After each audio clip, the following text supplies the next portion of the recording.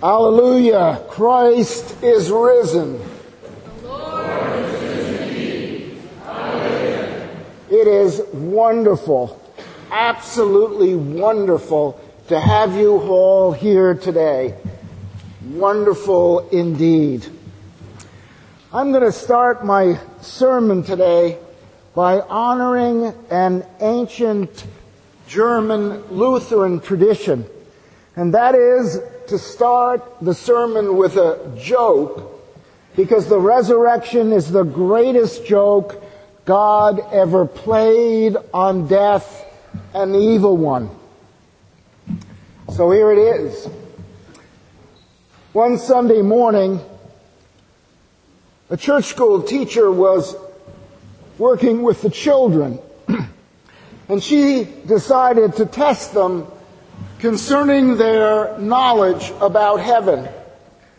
And so she asked, if I sold my house and my car and gave all the money to the church, would that guarantee me a place in heaven? No, said the children. Well, if I am kind to all animals and love my family, will that guarantee me a place in heaven? No, said the children. Bursting with pride and about to ask the faith in Jesus question, she decided to be a bit more open-ended. And so she asked, so what do I have to do to get into heaven? Little 5-year-old Johnny started waving his hand and said, you gotta be dead.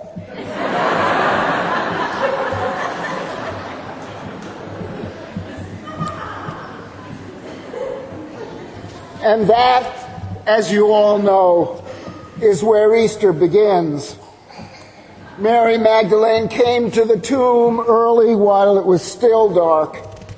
She came to mourn for Jesus, her friend, her teacher, and the long-anticipated Messiah, he who had been killed. Humankind and the world had done their worst, and it did not seem that there was anything anybody could do about it except adjust. It was, as it were, all over.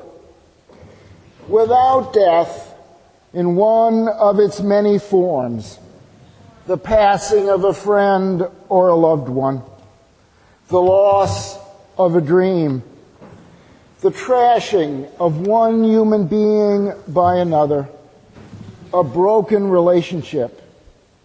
Without those, one cannot tell the Easter story. Without death and mourning, Easter is no more than a gathering to give thanks for the coming of spring.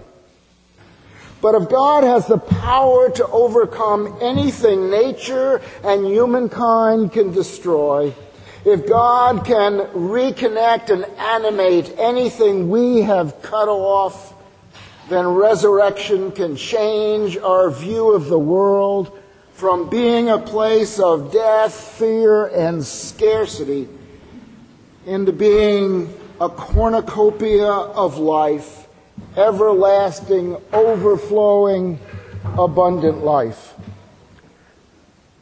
So a few examples. When my father died quite suddenly in 1971, I woke up the next morning and my mother sent me off to the funeral home to make the arrangements for his burial. I had never been in a funeral home before. And if my brokenheartedness at the death of my father wasn't bad enough, it was not assisted in one little bit by being ushered into a room of caskets and then told by the undertaker that my father's last wish, which was that he be buried in a plain pine box, could not take place. He didn't have a plain pine box. one couldn't be found, no, my father's wish would go unanswered. Well, he and I argued for 2.5 hours before he gave in. And then I drove home totally exhausted. I parked the car in front of the stone wall that is at the foot of the hill where my parents lived. And I took a deep breath, and I can remember this deep sigh about my father's passing. And then I looked up on the hill, and near the top of that hill was a stone garden. My mother and I had built a rock garden many years before. And that morning, up had risen an Easter lily, and it was in full bloom. Now, I don't know where you all grew up, but where I grew up, less than 20 miles from here, Easter lilies do not bloom in late October. But there it was, blooming and trumpeting life, trumpeting for everyone to see and hear that death does not have the last word. God always has the last word, and that word is life. That word is love. That word is abundant life for all eternity.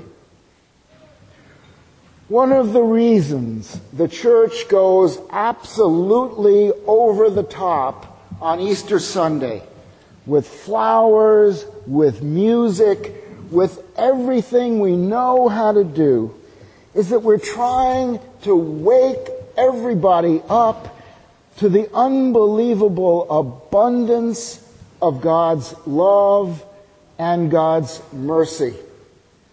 Abundance of life, everlasting life. But it's also about the abundance of mercy.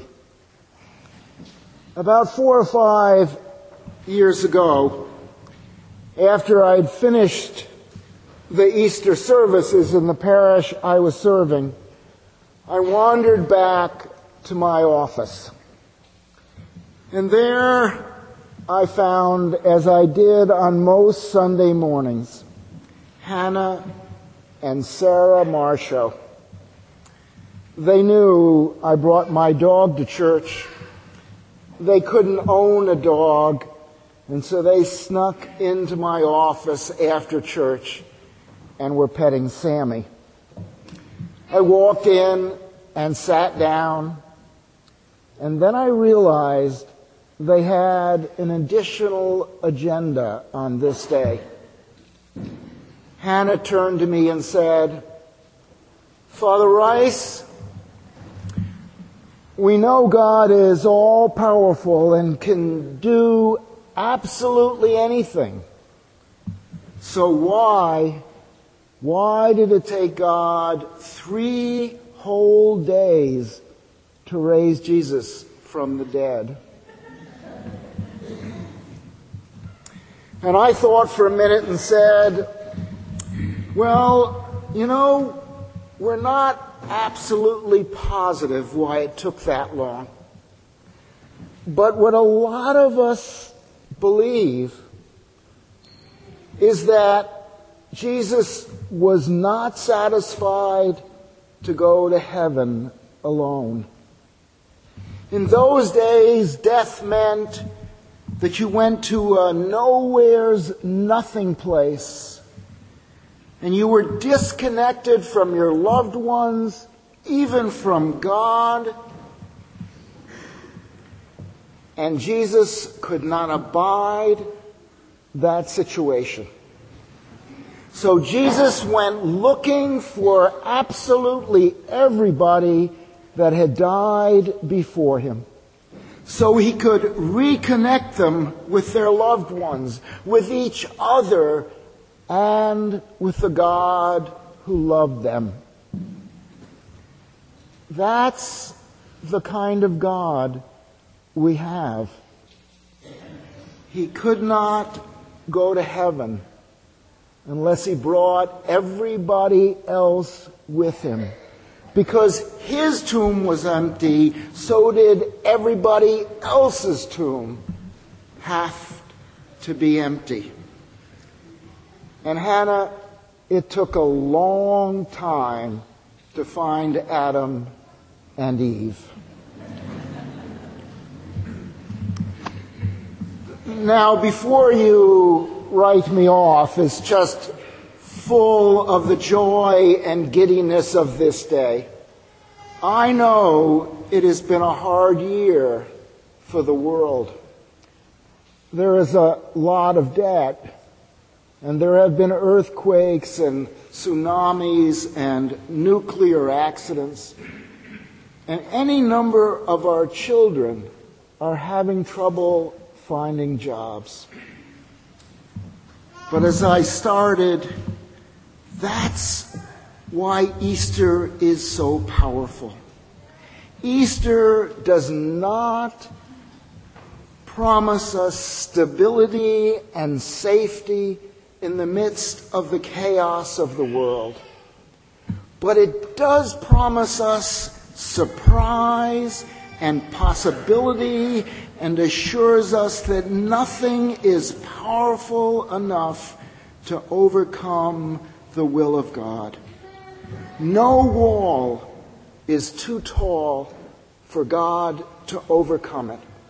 The God that could raise Jesus from the dead with our help can roll away any stone and make abundant mercy, abundant life, and abundant possibility available for us all.